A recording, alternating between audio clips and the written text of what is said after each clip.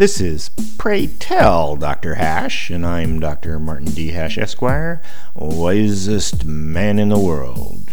'Cause the competition just ain't that tough. And these are things I wish someone had told me.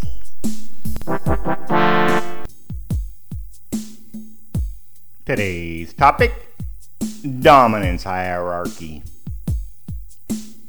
The social dominance hierarchy tends to be a pyramid rather than a totem pole, so those farther down feel the weight of everyone above them, and those near the top have more control over their lives, so they tend to be happier and more satisfied.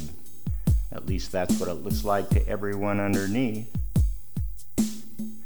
The very nature of a dominance hierarchy means that individuals low in the pyramid far exceed in numbers those higher up, and fairness plays no part.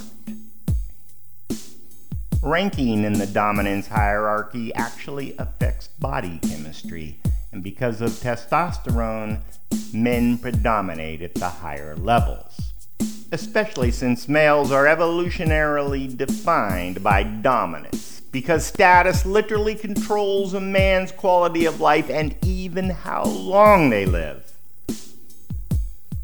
The farther a male is up in the hierarchy, uncertainty and threat relatively decrease, decreasing stress, improving both mental and physical health.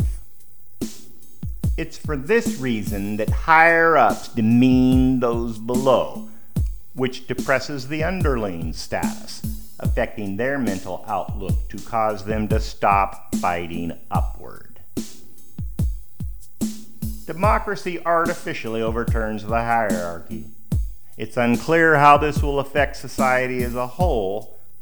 Men seem to be doing poorly, but women and those traditionally low in the hierarchy are doing much better. Since it's biological, it seems likely that further erosion of the hierarchy and subsequent suppression of basic male drive is not going to end well.